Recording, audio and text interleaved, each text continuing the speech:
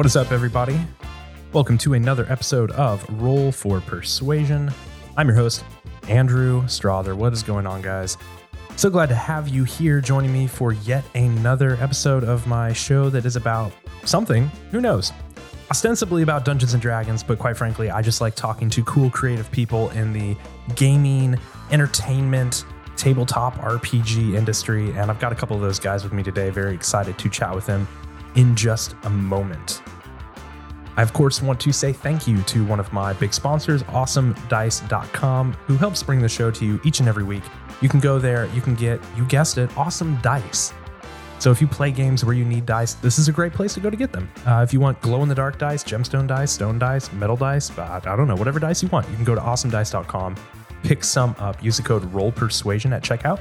You will save 10%, you will support the show with a nice little kickback, and everybody is happy. So make sure you check them out, awesomedice.com. We appreciate their support on the show. I've noticed lately that with all the world events going on, sometimes my episodes end up being less timely. For instance, the episode that aired in real time when we're recording this talked mostly about coronavirus, which as of the time we're recording this now is not the news thing of the day. So here's a little timestamp for you guys. This episode is being recorded on Friday, June 12th. So who knows what will be going on in 2020 by the time it airs. Hopefully everything will be chill. But here we are. So it's nice to know when this happened to compare to what is going on.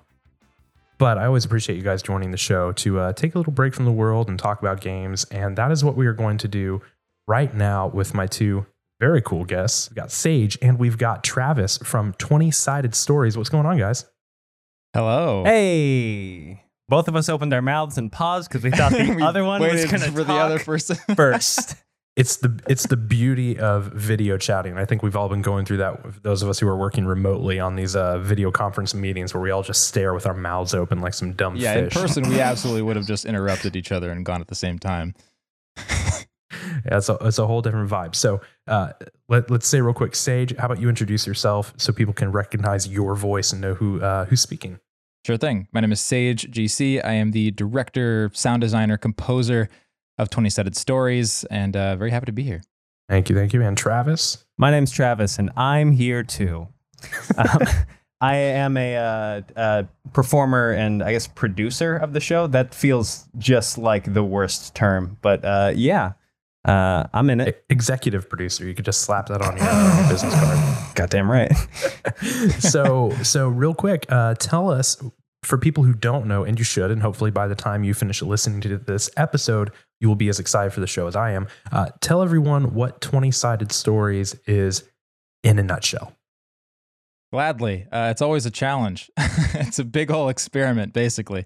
No, 20-Sided Stories is an improvised actual play podcast. We role play stories with streamlined RPG systems. That meaning we try not to play D&D. We try to make our own fresh systems, and we either pick very popular genres or popular IP and parodize them and make fun of them, and basically try to bring it all to life in a way that feels very immersive, very natural, not like you had to be there. All in all, we use role-playing games to create audio dramas, so to speak. It's still improvised, but it shouldn't feel like it is. Yeah, and I think that's what kind of popped out to me the first time I listened. Like you said, totally improvised. But typically when you think of improv, it usually is happening in a comedy situation, right? Which by its very nature allows for a little more looseness because somebody can say something ridiculous, you yes and you move on. But when you're doing a drama, like you guys are doing to a certain degree, you're also trying to create a cohesive story and actually following, the arc of the story. So it seems like there are probably some inherent challenges to maintaining that focus, like for you guys as performers, for you as a storyteller. What is that kind of like? I mean, in a second, we'll come back and we'll talk about what the show actually is, the season you're in now. But I am curious very much about that kind of approach because comedy, I feel like improv comedy is almost easy compared to improv radio drama. Yeah, you're not wrong. There was definitely a road to get there, and I think our Pokemon season was kind of the it set the example of like what we could achieve in this format. I think before Pokemon, we were doing kind of just what everybody else does when they record tabletop, and still great and it's still fun. But when you put in that extra work to try to, I don't know, deliver some sort of TV show-esque arc between all the main characters and have like an A to B with them, and me secretly like withholding information from the actors, but then still giving them a little bit off mic so that we're not totally lost. It at any point in time, it feels like it can all fall apart. And there are definitely certain moments in recording that get cut all the time where everyone's like, wait, what the fuck is happening? And we have to like talk it out. Yeah. Because when you try to do it, especially too, because we try to do our seasons as short as possible. And that really is like the big thing, because you can tell an amazing story if you have all the time in the world and just ongoing and kind of go at your own pace. And I think that's what a lot of shows do, but we're really dedicated to try to, again, like make it more like a TV show and be really succinct. Yeah. And that's where it gets really hard to try to like jam pack a lot of stuff, in under 16 episodes. Yeah. So you mentioned Pokemon. You have 2 seasons that are out right now. Can you guys kind of summarize what those are, what people could expect if they go and listen to the show?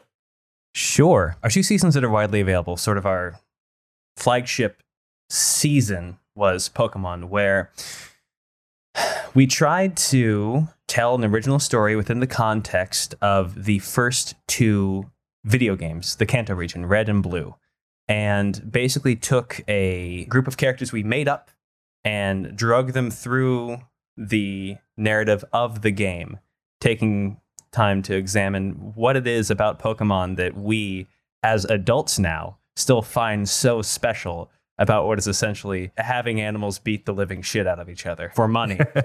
Right. Problematic on multiple levels, but we love it. Well, so that's Pokemon. And like you said, they're fairly short seasons, right? I shoot for 16 or less is the goal. So Marvel is going to be 10 episodes. It'll probably be done, I'd imagine, by the time this airs. The whole season will be out. We're getting the finale done right now.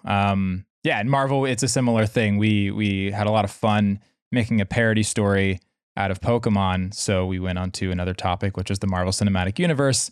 And the premise specifically was, what happens during those 5 years of after the snap in between Infinity War and Endgame, where half the population is gone, and there's this big whole power vacuum. And I kind of put my own little sort of punk rock superhero spin on it. And we set it here in LA, where everybody's living now. And again, just sort of examine what is it about superheroes that are fun, and also how can we tell our own story within that context at the same time. And it's kind of an ideal fodder to set a story in. It was kind of smart on Marvel's part, in my opinion, to do the whole snap thing, because it just kind of gives you a bit of a blank slate where you can kind of do off the wall storytelling that isn't necessarily tied to the bigger picture, because it's all going to be reset at some point anyway. So it's kind of a cool space to play in, I would imagine, especially if you're, a fan of superheroes or, nerdy shit like that. Absolutely. We knew that if we tried to pick anything else, that it would just be like, I already felt that we were constantly trying to dodge continuity errors and we were in like the most open-ended like spot of the timeline. So if we were anywhere else, it would have just been constantly like a landmine. Twitter deal, comments, just well, like actually Thor on July 3rd. Yeah, for sure. Completely that. And that's what led to us, like we did with Pokemon, even more so insisting on making original characters and to Sage's credit, building out a world within this world that will never be seen or heard anywhere else. Not because we think we can do a better job, just because of like, it's a lot going on, man, already without this. And so we mentioned a little bit earlier that it is kind of a fully produced. It's not quite your typical actual play where you just kind of plop a microphone down on the table and people hear everything that happens, which a lot of people do, and that's great. My wife and I talk about this all the time. She's like, I have no interest in listening to someone else play D&D. Another friend of mine likens it to hearing someone else tell you about their fantasy football team. It's like, I'm not connected to that at all. So what she enjoys and what I've enjoyed about your show and shows like Dungeons and Daddies is that the focus does end up being more on the storytelling. It's less about, okay, are we rolling the dice and adding the modifiers and, table talk. It's it's the production. So your show might be one of like the most produced shows that I listen to.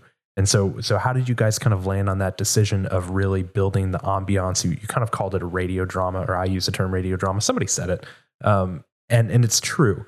And so how did you kind of get to that point where you're like, you know what, that's what we're going to do. We're not just going to do the mic in the room and go. Sheer force of will. Yeah. Masochism. On his part only. Right. I have a background in film and theater and game cinematics.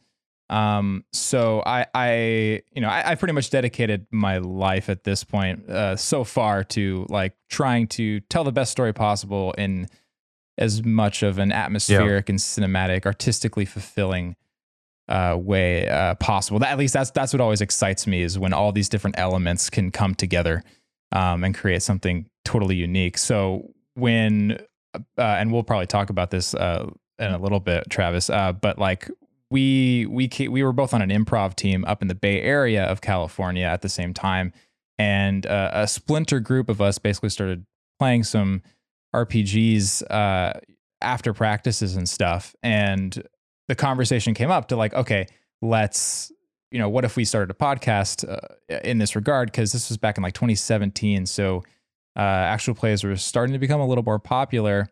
And as I did some more research, I was really liking the format a lot, but there was definitely this like lack of stimulation that I, with like pretty severe ADD, just like needed. So I made like a list of things. I was like, okay, if we're going to do this, Greg, he's a founder of the show. We need to, I want to address how we can do it differently. Sure. So first off, everybody plays D&D. So let's just make a pact to just never do D&D. Ever. Never. Yeah. Or Star Wars. Yeah, or ever. Star Wars. Yeah, we're not going to do those two pretty much ever. Rules don't feel very accessible when I listen to these shows, because I was very much a noob to tabletop games when I started the podcast, or when I started playing before the podcast came out of that. Right. And it always felt, like you'd start talking about rules and it'd be really easy to get lost if you weren't already playing often. And I didn't like the idea that like somebody who was like a hesitant hobbyist who maybe wanted to get into tabletop could listen to it and then feel alienated and not feel welcomed by, the exciting part of it, which is the storytelling. So I wanted to make really stripped back rules. And then also huge backlogs. And that's a problem with every podcast, is like you just open up the feed and you're just like, whoa, where do I begin? So I was like, okay, short seasons. And then the last thing was just the stimulation and feeling immersed and trying to minimize the amount of time that I'm picturing the people recording at the table, and instead maximize the amount of time that I'm picturing the story that the people at the table are trying to tell. Yeah. So I piled on as many skills as I have, and I actually say that the show has been the biggest advancement of these skills between sound design, especially, and music composition. And just trying to create a cinematic edit with what we recorded in that session. We're trying desperately, as hard as we can, to not be a tabletop show, it feels like at times. Not that there's anything wrong with those. Not that we don't like those, but for some reason it makes the sense to us. The best, to put it succinctly, we have the best review we've ever gotten was from a friend of mine whom we were asking for advice, because he works for some big marketing firm. We're like, hey, how do we communicate what our show is about? He's like, well, let me take a listen to it. This is not his thing. Like, he's not the target audience. But he gets back to us like, I just couldn't tell. Like, it was so it was so high effort. I couldn't tell if it was improvised or just poorly scripted. And we've quoted that many times. That's like razor's edge, right where you want to be, right? Uncanny Valley. Too good to be improv, not good enough to be scripted. That's great. Well, and you mentioned composing too. So do you guys like write and perform all the music in the show as well? Yeah, both Travis and I are musicians. For 20 Stories, I pretty much write all the music, and actually more and more over time, Travis has been lending additional music to the show, and hopefully in the future he'll be picking up some more of that. because you actually are much more of a trained musician than I am. Yeah, in my day-to-day life, I'm a music teacher, and I've spent just the majority of my life either being in bands or, writing music, and recently I've been doing more composing work. So it just dawned on me like, oh, I should probably help. So I started sending so right now the extent of it is Sage is doing all of this aggressively, long. He just has all these tasks that he has to get through with the show, and once in a while I send him like, hey, I made this ambient guitar bed you can use if you want. And what actually started too, just because you're a phenomenal guitar player, like in Pokemon there was so many like these epic battle sections, and I'm like, yo, can you throw me a 6 solo? And you would, and you do it pretty much every time. It was great. Yeah, there was nothing so inherently satisfying to my inner child than like shredding over what would be a fight in a Pokemon thing. It's just like, this is fucking sick. All of the dreams being realized all at once. That's awesome. And for people listening to the show, my show right now, who have not heard y'all's yet, when I say fully produced, I mean, we are talking, I mean, like it's kind of mind blowing. So we're not just talking like timely ambient music and sound effects. You're putting like the proper effects on people's voices to match like the place where they are. There's kind of Foley sounds and background audio to really set, like the first episode, part of it takes place in Starbucks and outside of a Starbucks, and the sound is completely different. Like the whole show takes place in a Starbucks. Everything. It's fascinating. The Hulk in a Starbucks. MCU, Starbucks. But you nail that ambient vibe. And like we were talking before we recorded, like you'll even, sweep the channels to really kind of place people in the room. So when you're listening with headphones, like, oh, you hear Eric over here and you hear, Lily over here. It is one of the best produced shows I've ever listened to. So thank you. You guys should definitely download and listen to it to fully appreciate everything we're talking about here. But so let's say an episode 40-ish minutes. Let's just an average episode 40, 45. Yeah. So you record it. How long would you say it takes you to go from hitting stop on record, like as far as like work you have to put into a fully produced episode? Hey Sage. Hey Sage. Yeah, it's time.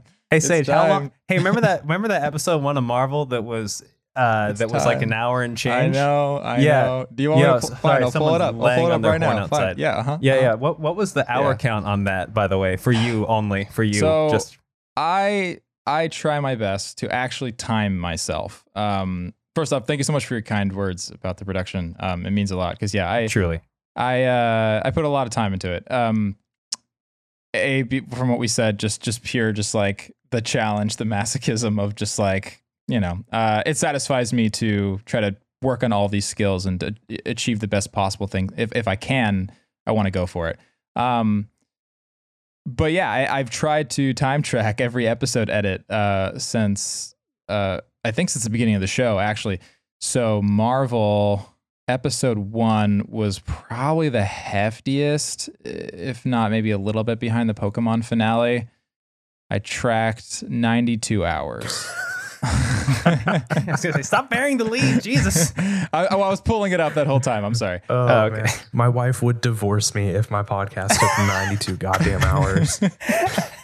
Is Jessica there? Be like, no, babe, I'll see you February. Like, I have to put this episode out. Oh my God. Well, it shows. Like, it definitely bears out in the quality. It varies. I've generally been around like an hour of work will churn out a minute of time. Each episode is kind of different with the demands, but that's generally how it's conveniently added up. Is I can look at a 30-minute recording and go like, okay, if I want this to be really good, it's going to be a part-time job. And so then, you condense it down to that like 30, 45 minute, whatever it might be, length. How much time of actual like gameplay you guys recording at the table? Or do you guys all record together? Or I assume right now you're doing some remotely maybe? Or how does that translate to the 40 minutes? For Pokemon and Marvel, they were all recorded in advance. Okay. So Pokemon is especially crazy. 8 months to edit it for sure. More or less, yeah. Pokemon was crazy. We recorded that in 2 weeks over 4 sessions of 16 episodes. In 2017, none of us had lived in Los Angeles yet. Yeah. Oh, wow. And it didn't air until a year after. we had recorded it. But yeah, and then Marvel was similar. It was a little more spread out. We did like 2 episodes at a time over the course of 5 weeks. Yeah, I some episodes get a lot more cut down than others. It kind of just depends on how much table talk there was, or how much kind of meandering there was with just trying to find the rhythm of certain improv scenes. But generally speaking, like, we're usually only recording. I'm probably usually cutting like about 10 minutes of stuff per episode at least. Yeah. But that even includes stuff that like we're just not even playing the game. Like like the mic is it's just hot as we're doing other things. Yeah, that's intense, man. Hats off to you. Again, it shows up in the quality of the final product. So, Thank you. And it is kind of cool. And you touched on this earlier, but one of the best ways to grow your skills as a creative, I think, in any area, is just by doing it, right? Like even, I've done live audio engineering for years. But even just in editing a simple conversation podcast, like the skills and abilities I picked up on a minor level have been big. Same thing with video. I used to do a whole bunch of video editing.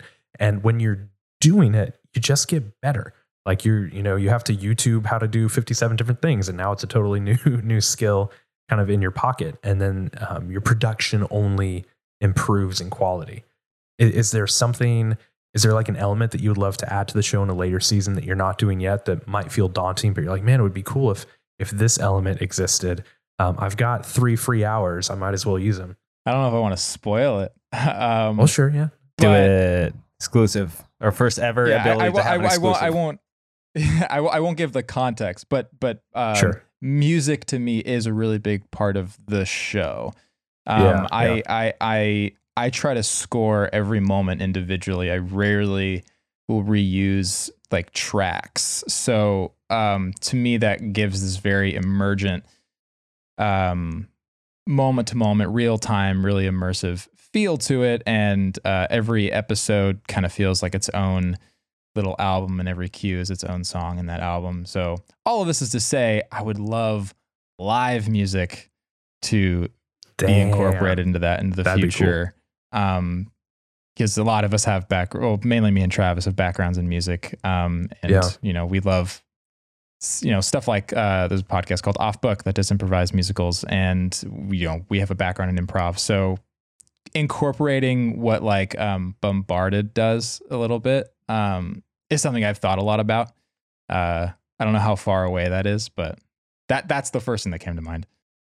Have you put together, I know you have a Patreon, have you put together like a soundtrack or an album for seasons so people can just listen to all the music? Yeah, the Pokemon pen and paper version soundtrack. How many songs has is it? 101 tracks. Now, like the shortest track is like 7 seconds. Sure. But also the longest track is like 18 minutes. So it's really all over the place. That's not too dissimilar. Back in the day, I used to be into downloading the audio tracks for old school games like NES, SNES. And it was the same kind of thing, because you would have like everything from like the Pokemon, like the cutscene to the fight, right? Which only lasts like 15 seconds, but you'd have a track of 120, 15 to 3 minute songs, because they match up every moment. So it's cool that you take that approach of scoring every moment, not just, slapping a track 1, track 2, track 3. Yeah, I did that approach with Victoria 1890, which is one of our precursor series. It's only available to our Patreon supporters or on YouTube.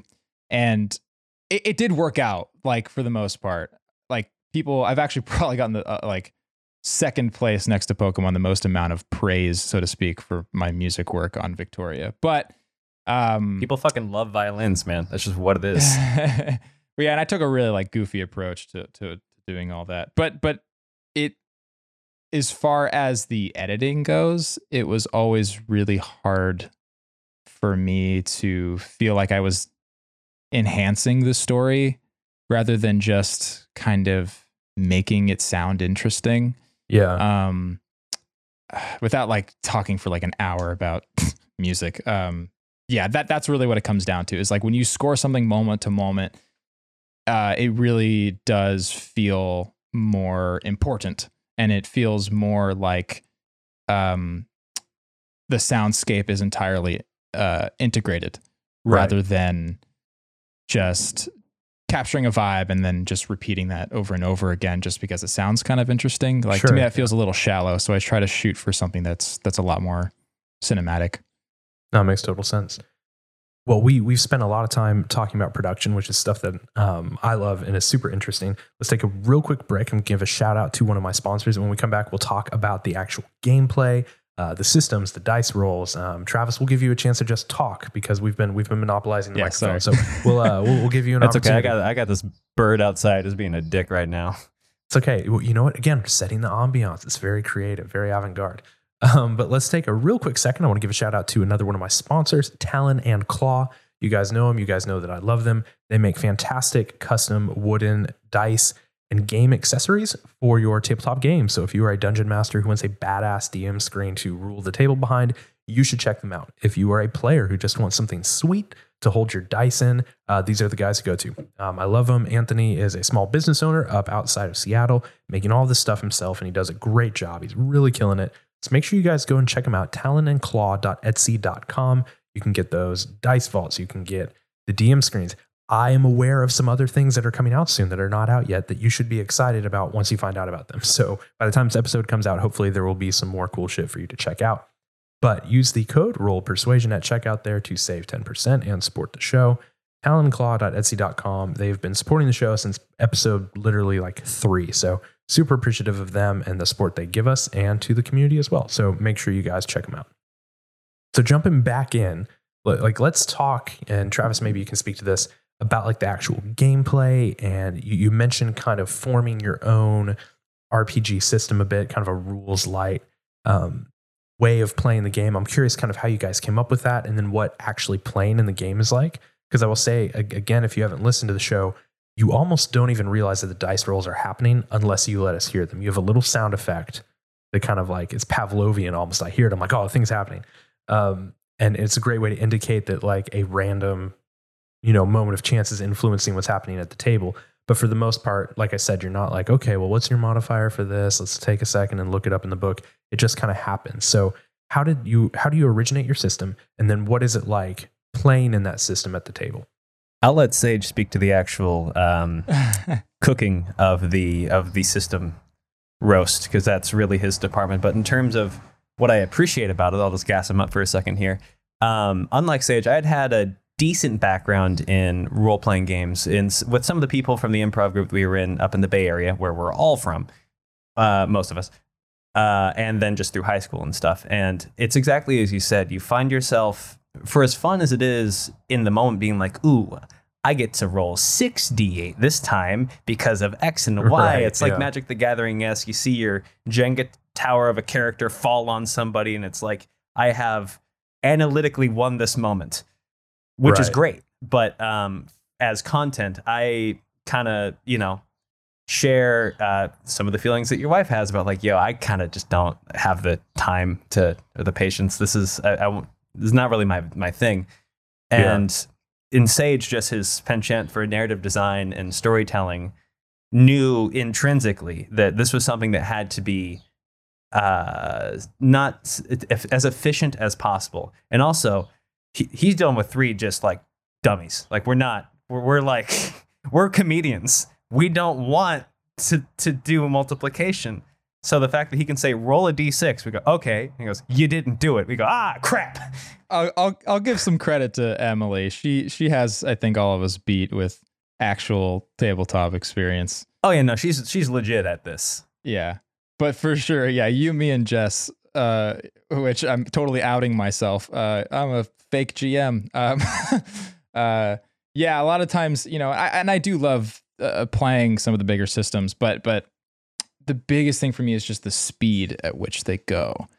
And it goes back to that whole stimulation thing. And when you really get into the combat, like it always felt so contradictory to me that when things are supposed to be at their most tense and moving quickly, and you're supposed to be thinking quickly as your character, the pace of the game actually is the slowest. Grinds to a halt. Yeah. And it's because it's a challenge, right? Like that's what separates video games and tabletop, like you don't have a computer doing that all for you, so you have to do it yourself. There's certainly no instant design trick to make combat super fast.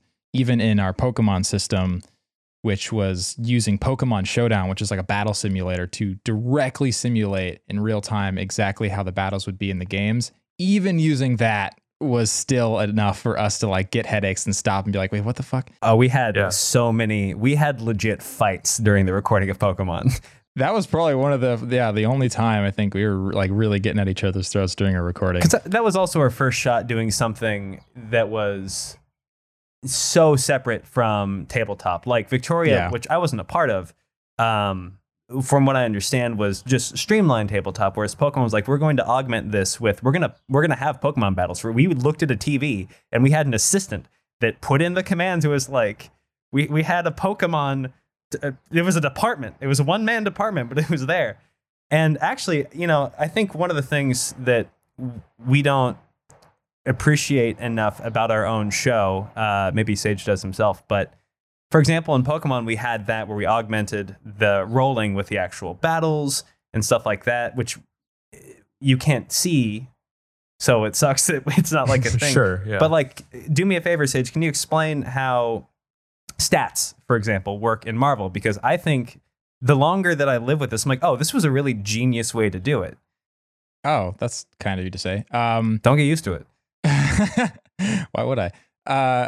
We have to keep each other in check. You know what I'm saying? Marvel. Yeah. So for every series of 20-sided stories, I've tried to approach it totally differently. And well, not totally differently. That's an exaggeration, but at least cater to whatever this setting is. Yeah. Rather than just having a generic catch-all that we just use every time. I don't know, it just wouldn't work. And I especially noticed that when we went to Pokemon, I was like, oh, this needs its own thing. So like for Marvel, I spent a lot of time, like I'll research, like there are Marvel tabletop RPGs that exist. There are older ones, or there's lots of just like new school superhero RPGs like Masks or whatever. So I'll do my research and mess around and read some books or whatever. But then with Marvel, it was cool because I stumbled upon on the website, they straight up have classifications and stats for everybody already in place. Like Marvels.com. Yeah. Oh my God, I'm blanking because we haven't talked about this in months. But there's basically like an index that they've updated several times over the years. Yeah, of like every single hero. And and they break down all the different... and it's all web design nice. Like it all kind of moves. There's a lot of like what I assume is Flash happening on the site. And they tier, and it seems like they... I think what Sage drew from was on this Marvel website. They tier people's powers from like 1 to 6 or 1 to 7. Which is pretty goddamn handy if you have a certain number of dice with a certain number of sides to them. Yeah, very convenient. So I split it up between personal stats and powerful stats, and the powerful stats were just straight up the Marvel like official tier rankings using and you'd alternate between using a D6 and using a D20, and those actually, looking at some charts, like made some pretty balanced odds and a really nice kind of flat curve that made it just as likely as you'd screw up as you wouldn't, but still influenced what we were going to do. Because I'm all about trying to make us fail as much as possible. Sure. Jerk. Failure. And then aesthetically, what I found really really smart was we had our powerful stats, which related to our powers, quote unquote, is, powerful as they may be or ineffective. And then the personal stats, basically you had these categories where you had a personal stat and a powerful stat that were tied to, and this is just for us, like one of the Infinity Stones. So we had a double set, a duo for each Infinity Stone, and sort of, I don't know, just like the design of that I thought was really fun. So when you had to do something like powerful, you would roll, if you had to like punch a door open or something like that, you would roll full power or whatever. I forget how it works, but yeah. It's just, it was very simple to look at least that's what I was going for. So thank you, Travis. But there was still enough variety with splitting up those powers that like I could I can make somebody roll both personal and powerful, or just personal and just powerful, depending on the stakes and depending on the circumstances, depending on what they're going to use. But it's still just pretty much D6 or D20, try to roll under or try to roll over. Have you considered, or maybe you even have already, releasing the system that you've essentially built, like, for people? That is the plan. I am so bad when it comes to a lot of the extraneous. It's not like you're busy or anything. Tasks. Yeah, because I'm just lazy. That's my other favorite review that we have, is that I'm lazy. It was me in disguise. I knew it. The Pokemon, I have 3 systems that I've designed. They're all very much quick roll, streamlined, easy to pick up if you're not a veteran RPG systems. It's called the One system. I put much more work into that one than these others too. We used that for our very, very first season way back in the day, called Macabreverse. That is pretty much written, it's like a 20-page PDF and stuff like that. Pokemon pen and paper version, same deal. I have most of it written. I just haven't designed it yet. Marvel is pretty much designed up front. I actually handed out like a show Bible to everybody before we recorded. And so most of what I'm going to release is pretty much the show Bible. I just have to change some stuff. So my hope is that I'll be able to release all these on itch.io sometime in July, 2020. I'm trying so hard. We're close. So let's jump back to the production side again, just before I forget this question. When did you guys finish recording Marvel? Because it's coming out now. It's actively, at the time of our recording, there are 8 or 9 episodes out, I think. There's 9, yeah. So the 10th finale episode's coming out.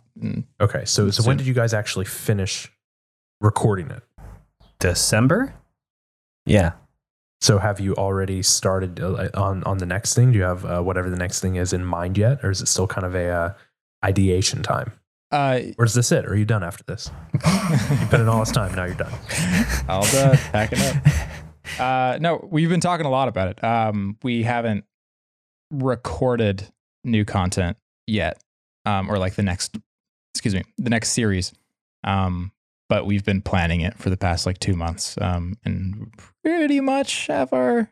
I don't know, Travis, how you feel, but yeah, we're almost. We know exactly what I don't know what you're talking about. We've been talking about it for months. I know exactly what's going on. It's going to be a thing, and then it's going to be another thing. Yeah, and the thing we're doing now is because the world broke. Yeah, we have 2 things on the books, and it's been shifted and changed depending on. Speaking in fucking ciphers, just. How much fun is that process of the pre-show part, right? Of coming up with what world are we going to do? What system are we going to do? Is it a lot of just kind of group brainstorming? What if we did something in the Stuart Little universe and we were all mice? Right? Stop. Hold on. Mouse guard rules. Mouse guard rules. Adding it to the list. Oh my God. Producer credit. He gets it. Put it on there. Andrew, I want my own chair with my name on the back. That is, I think, in many ways, maybe for specifically, I don't know how Emily and Jessica and now David feel about it, but specifically for Sage and I, the most fun, our group, our text threads will just pop off for an hour of us going, and then we could, and then we could, and then we could, which is great. And then we go, oh, that'd be 100 hours. It feels very much a lot of us work, we live in Los Angeles. We all didn't move to the desert because we like living in the desert. We were all creative people who are pursuing our things in tandem or outside of this show. Mm-hmm. So when we approach a new idea, it's very fertile soil that we all just love piling onto, just gassing up, trying to impart as much fun into the idea as we can. Also, as improvisers, basically all of us have been doing it for 10 plus years.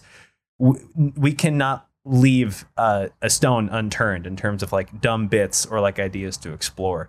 So pre-pro is the shit because it's all potential and no consequence. Yeah, agreed. It's a lot of fun to we have our list is so long now of just different potential full series of episodes and tons of one-shot ideas of just any different IPs and genres and our own stupid spins on what these things could be. The sky is the limit. It speaks to what I really enjoy about doing this show, which I've been ruminating about over the past like month or so, specifically as we are coming to the close of another season. Even in the tabletop world, and this isn't like I hate to try to differentiate, within a community, but like I don't think there's a lot like what we're doing out there right now. I would agree. I think that works to our benefit and our detriment. Currently, in some ways, seemingly more to our detriment. Hard. If you look at our listen numbers, it's it's something that's high effort, and that's not why it's fun. But it's so. What I'm trying to say is, as a performer, as a creative, it's so unique to get to pull on so many skill threads of, in the room, you get to be an improviser, you get to work either within a world or a world that's very fun, depending on if we're using an IP or not. I'm doing it with people that I've known for, like Sage and I, like I met Sage understudying him in a community college production of The Wedding Singer. And then we just did a bunch of plays together. Yeah. And then we started doing the show like a together. package deal. We literally did 3 musicals together, like in a row, 3 rock musicals where I was the lead and he was the second to the lead, like role. I'm not bitter about it. That is essentially like the script for like a Vince Vaughn, Owen Wilson, like buddy comedy movie, like the perpetual we would actor be in his so bad at understudy. doing Wedding Crashers. You and I, we'd just stand there and be like, oh gosh, let's leave this golf course. Well, that's super cool. I mean, do you guys have a vision for where you want the show to go? So some context, Travis, you and I started talking because you share a house with Beth May, who's been on this show twice for her show Dungeons and Daddies. And I talked to her first last November, which was kind of right before Dungeons and Daddies really like exploded, because it's a full on thing now, right? Oh, yeah. And like an insane thing. And at the time I was telling her, I was like, I think you guys are about to really like. She was like, I have no concept of what that would be like. But do you have an idea of if you guys would like to take your show somewhere in a similar direction as far as like merchandise and live shows and like, this whole community thing? Or is it really more like, you know what, it takes too much time to just make the damn thing. Like, we're just going to focus on making it. Please, somebody listen to our show. Holy shit. Please tell it to your mom, your friends. Listen to our show. We want to do live shows. We want to make merch. We have so many dumb ideas that we want to realize, and we just don't have the time. This is a show that should be handled by 15 people, and it's 4, and really it's 1. All we want is to be able to do this and not actively dig ourselves into a hole. Please. Save me. Save him. We don't know. Minimize that 92-hour crunch card to a 40. Like, we are lucky Sage has a background in working for a video game company where this is just the expected labor. So we can be like, Sage, where's the episode? And he'll be like, and he'll keep working on it. Because any rational person would tell us all to go fuck ourselves and do something gainfully, like he would find gainful employment. Yeah, fun tidbit on that. I used to work at Telltale Games, and I was there when the ship came crashing down. Yeah. So, I have no familiarity to doing a whole lot of work for nothing. But that is not the end of our fate. We really want to, just keep the show growing, because what we have discovered is that while it is very much niche and we're hitting on like a really kind of like a bullseye type of listener for someone who wants all these different elements mixed into one, the Pokemon finale taught me that there's absolutely a crowd of people who like appreciate it a lot. And it's something the messages that I got, that I still get to this day now when people catch up after they finish that season, they mean more to me than I can probably ever fully describe. Wow. Same here. I tend to treat a lot of this as like a bit, I mean, not like I'm not doing it, in earnest. Beth and I are very similar in this way. That's why we live together. But so much of this is like, oh, this is funny. I'm hanging out with my friends. I'm doing improv comedy. That's not taken seriously. But again, this is credit to Sage, somebody who has the attention span and the appreciation for a deep, meaningful narrative. Like, that's a thing also that I appreciate about the show, we don't find the moral. It's baked in there from the start. Like us as players, yeah. Sage has thought about this. Now, that's not to say that he won't let us completely sidetrack and like not do the thing, but I don't know. I think it's because he played Mass Effect too young. But like he's always got his eye on like the prize from a narrative perspective and from a world perspective. And like Pokemon, when you get through it, and I'm not trying to spoil anything, but you go, oh God, I remember why I loved these games. And now I have bills to pay.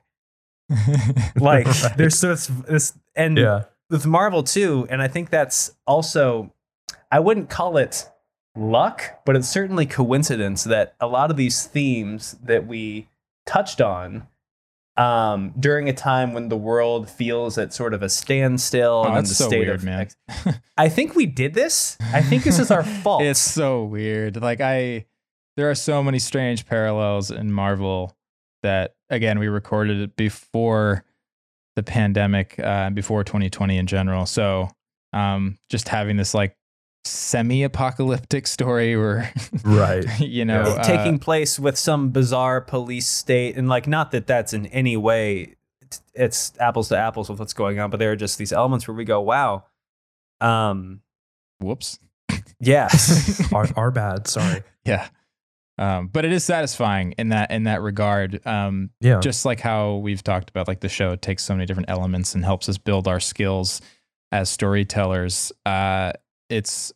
It's also proven to be really artistically fulfilling in that regard, that it becomes its own entity and its own story that really does stand on its own. At least I would hope. Like with Pokemon, I took some crazy risks with what I did with that story, almost to the detriment of everybody in the room when we got there towards the end. I mean, everyone was like, what Sage, what are you trying to but I'm like, just trust me. Thank God it worked, because people really responded to it and they were able to remember it, and that's the most important thing to me, is like, it's so easy to make a podcast in this format that's fun, because we're gonna have fun no matter what, but it's a whole other thing to really challenge ourselves and try to make something that not only speaks on like, some sort of important aspect of life or whatever, but also has characters that feel real and feel relatable. It's so hard. It is unbelievably hard, but when we get really close to it, you can feel it, especially in the room while we're recording.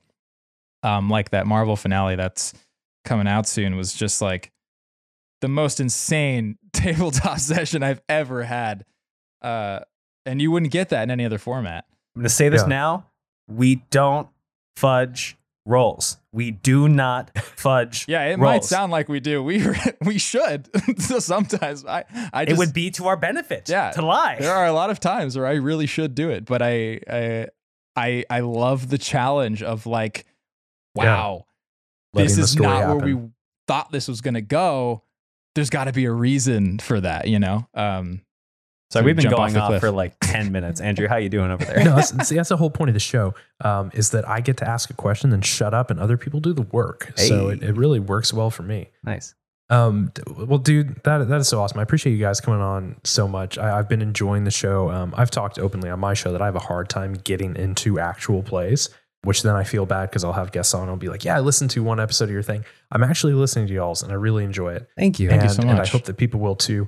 I've worked in like e-commerce and product development for a while now. And one of the hardest things in product development is coming up with a new product and then having to explain to people why they might like it. Like you can come up with a variation of a thing and people are like, oh yeah, I'm familiar with that already. But what you guys are talking about is like, you have this kind of new, for the podcast field, way of doing a show. And so you're kind of at that struggle point of like, okay, how do we help people understand what this is? Because maybe they're expecting to be dropped into somebody's living room with a bunch of people drinking and playing a game. And it's just voyeurism of watching other people play the game we enjoy to play. And you're kind of elevating that in a way people aren't used to. And so I think there is kind of a learning curve for people. But I think that the product that you guys have is so fucking good. I'm hopeful more and more people get to come to it and listen to it because I'm thoroughly enjoying it. That means so much to hear because that has been the bane of our existence for at least since Pokemon is just trying to be like, how do we package this? People.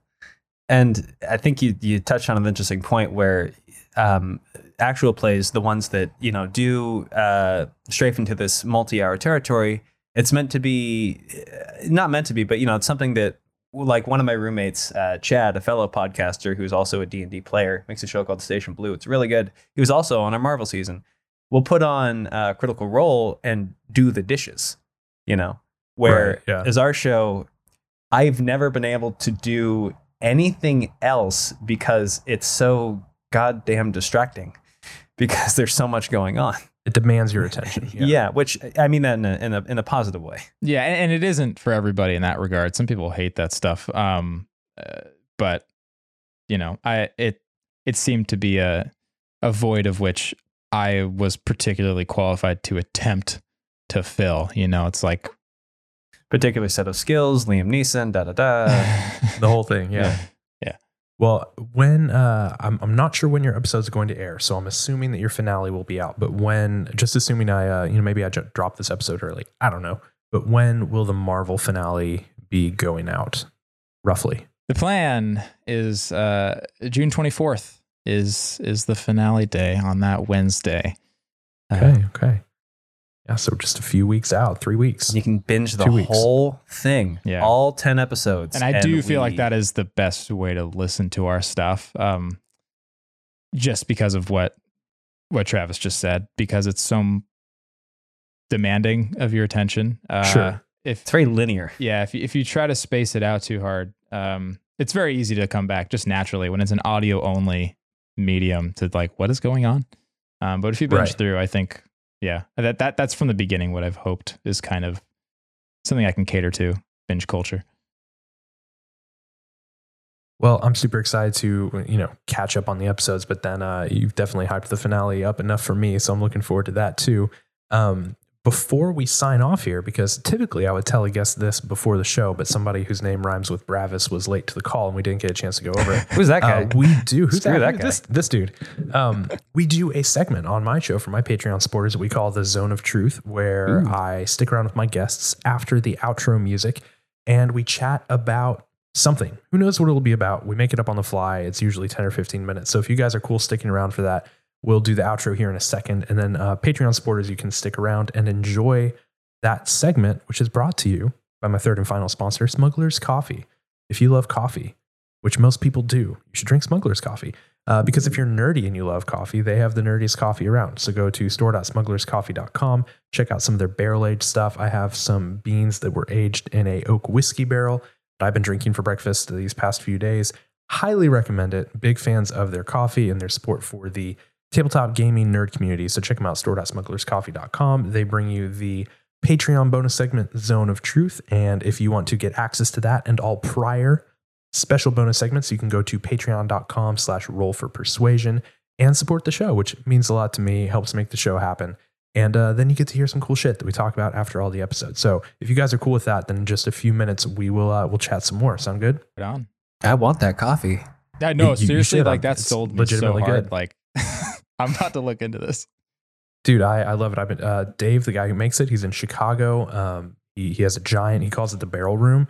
It is a room full of like whiskey barrels filled with coffee beans, and he hosts D&D games there. Oh, that sounds so like amazing. Imagine the best smelling room like in the world, and then get to play games in it. It's kind of heaven. Real tavern hours. So it's good stuff. But before we go, again, thank you guys so much. But tell people where they can find you guys on social media and the internet, where they can check out the show, how they can support you on Patreon. Where can they find you? Sure. You can follow us on Twitter or Instagram at 20-Sided Stories. Is it the word or is it 20? 20 Sided Stories. Thank you, Travis. We're on pretty much every podcast app available. Our Pokemon Pen and Paper series is available in full, all 16 episodes and a couple little bonus ones. And Marvel will more than likely be available in full as well, all 10 episodes by the time this comes out. And we also have a Patreon as well, where we have a whole other podcast feed of all sorts of bonus content. We do discussions, we do mini episodes that are still sound designed and scored to just like the regular show. And you have access to our older first 2 series, Macabreverse, which is a post-apocalyptic Western, and Victoria 1890, which is a goofy Sherlock Holmes mystery. Those are exclusive to Patreon.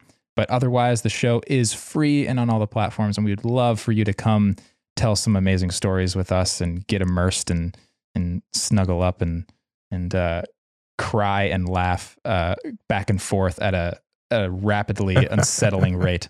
Is that how you think of our show? That's how it's been described. Oh, okay.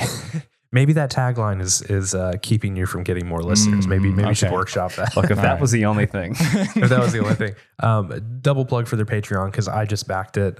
So you guys should go back it too, and you should check out. So it says that there's an ongoing Catacombs show. Tell me real quick about Catacombs, if you don't mind. That's the discussion stuff that I mentioned. So that's all. Okay. Like, I don't want to clog up our public feed with too much other stuff. I try to keep it very streamlined and very much just like the core of the content. So Patreon, we get to have fun, and anything in the Catacombs, that's like a nonfiction series, so to speak. So we'll do interviews with the guests that we've had on the show who've played NPCs and they've created their own characters and joined the adventure. We'll also just like pick random things that we as the hosts talk about. Usually it's all related loosely to storytelling and role playing and improv comedy and stuff like that. One time we reviewed Detective Pikachu. Oh, that's true. Yeah. Or whatever the topic is that we're currently. I need to make sure I get in a special plug for any of the listeners of this podcast who listen to the Pokemon season, or anyone who has listened to it. On our Patreon feed, there is a mini series called Xander's Meanders that started as a legit joke outside of a convention in Seattle, where I reprise my character from Pokemon, who has his own in-world podcast where he goes around and just meets people in the world of Pokemon. All the episodes are less than like 5 minutes. It's super dumb, and I have a lot of fun doing it. It's my way of punishing Travis for being too funny all the time. He loves to just find bits everywhere. So I'm like, oh, you think this is a joke? Yeah, go do it. It's a thing now. That's awesome. Well, yeah, so guys, definitely check that out. We'll put the links in the show notes. You can go to 20sidedstories.com. That's 20sidedstories.com, or patreon.com/20sidedstories to support their show. Definitely make sure that you give it a listen. Hit them up on the social media. It's a great show. I highly recommend it. So definitely make sure that you check it out. And guys, thank you guys so much for joining. It was super fun to get to chat with you. The time, it flew by. Yeah. Thank you so much for having us on, Andrew. It really means a lot. Much like all these birds outside my garage. Oh, shut up! It does sound like a Hitchcock set right behind you. So yeah, keep a head out. I saw the other night you had a possum attacking your house too, right? So you've got a whole menagerie there. Okay. let's just lay out some facts right now. I live in a garage. I sleep inside of a garage. That was the most like only Travis. Like this makes too much sense. And then Beth, guest on your show, absolutely adores possums. So I immediately sent a picture to Beth and said, you know, there's a possum. She goes, oh, my boyfriend's here. She comes out and just like does an entire photo shoot with this Trash Prince, as we've named him, and who eventually took it. It was just like baby possum was scared out of his mind. But yeah, you know, it's LA. We're on the struggle bus. Support us on Patreon. Get me out of the garage. Yeah, definitely. You know, that's the first Patreon stretch goal. Get Travis a real bedroom. Get Travis out of the garage. I'm going to die. Get him a door, just a door. Oh man. Well, we're gonna, like I said, we're gonna stick around. I don't know what we're gonna talk about because we totally didn't plan it, but that is my favorite part about the Zone of Truth segment. So if you are a supporter of my Patreon, please make sure that you are sticking around because we will keep talking. If you do not subscribe to the show, if you were just listening randomly for one episode, that's cool. I appreciate it. You should definitely do that. But also go to your app and hit that little subscribe button because that helps me. If you are a Apple user, if you date an Apple user, if you go to an Apple store, make sure that you leave a review on Apple Podcasts because that helps the algorithm know that we are a show worth listening to. So appreciate that. Podchaser.com is also a great place to leave reviews. If you want to get in touch with the show, you can email me, andrew@rollforpersuasion.com. You can hit me up on Instagram or Twitter @rollpersuasion. And you can go to the website, rollforpersuasion.com, to get access to all of these links. Like I said, if you want access to the Zone of Truth segment, you can go to patreon.com/rollforpersuasion. I also like to hook my patrons up with dice and random chats and conversations and just kind of whatever I think of at any given moment. So it's a fun place for people who want to support the show. Patreon.com/rollforpersuasion. Stick around. If you are a backer, we'll keep talking, and if you are not, that's all cool, guys. Until next time, make sure that you enjoy your games.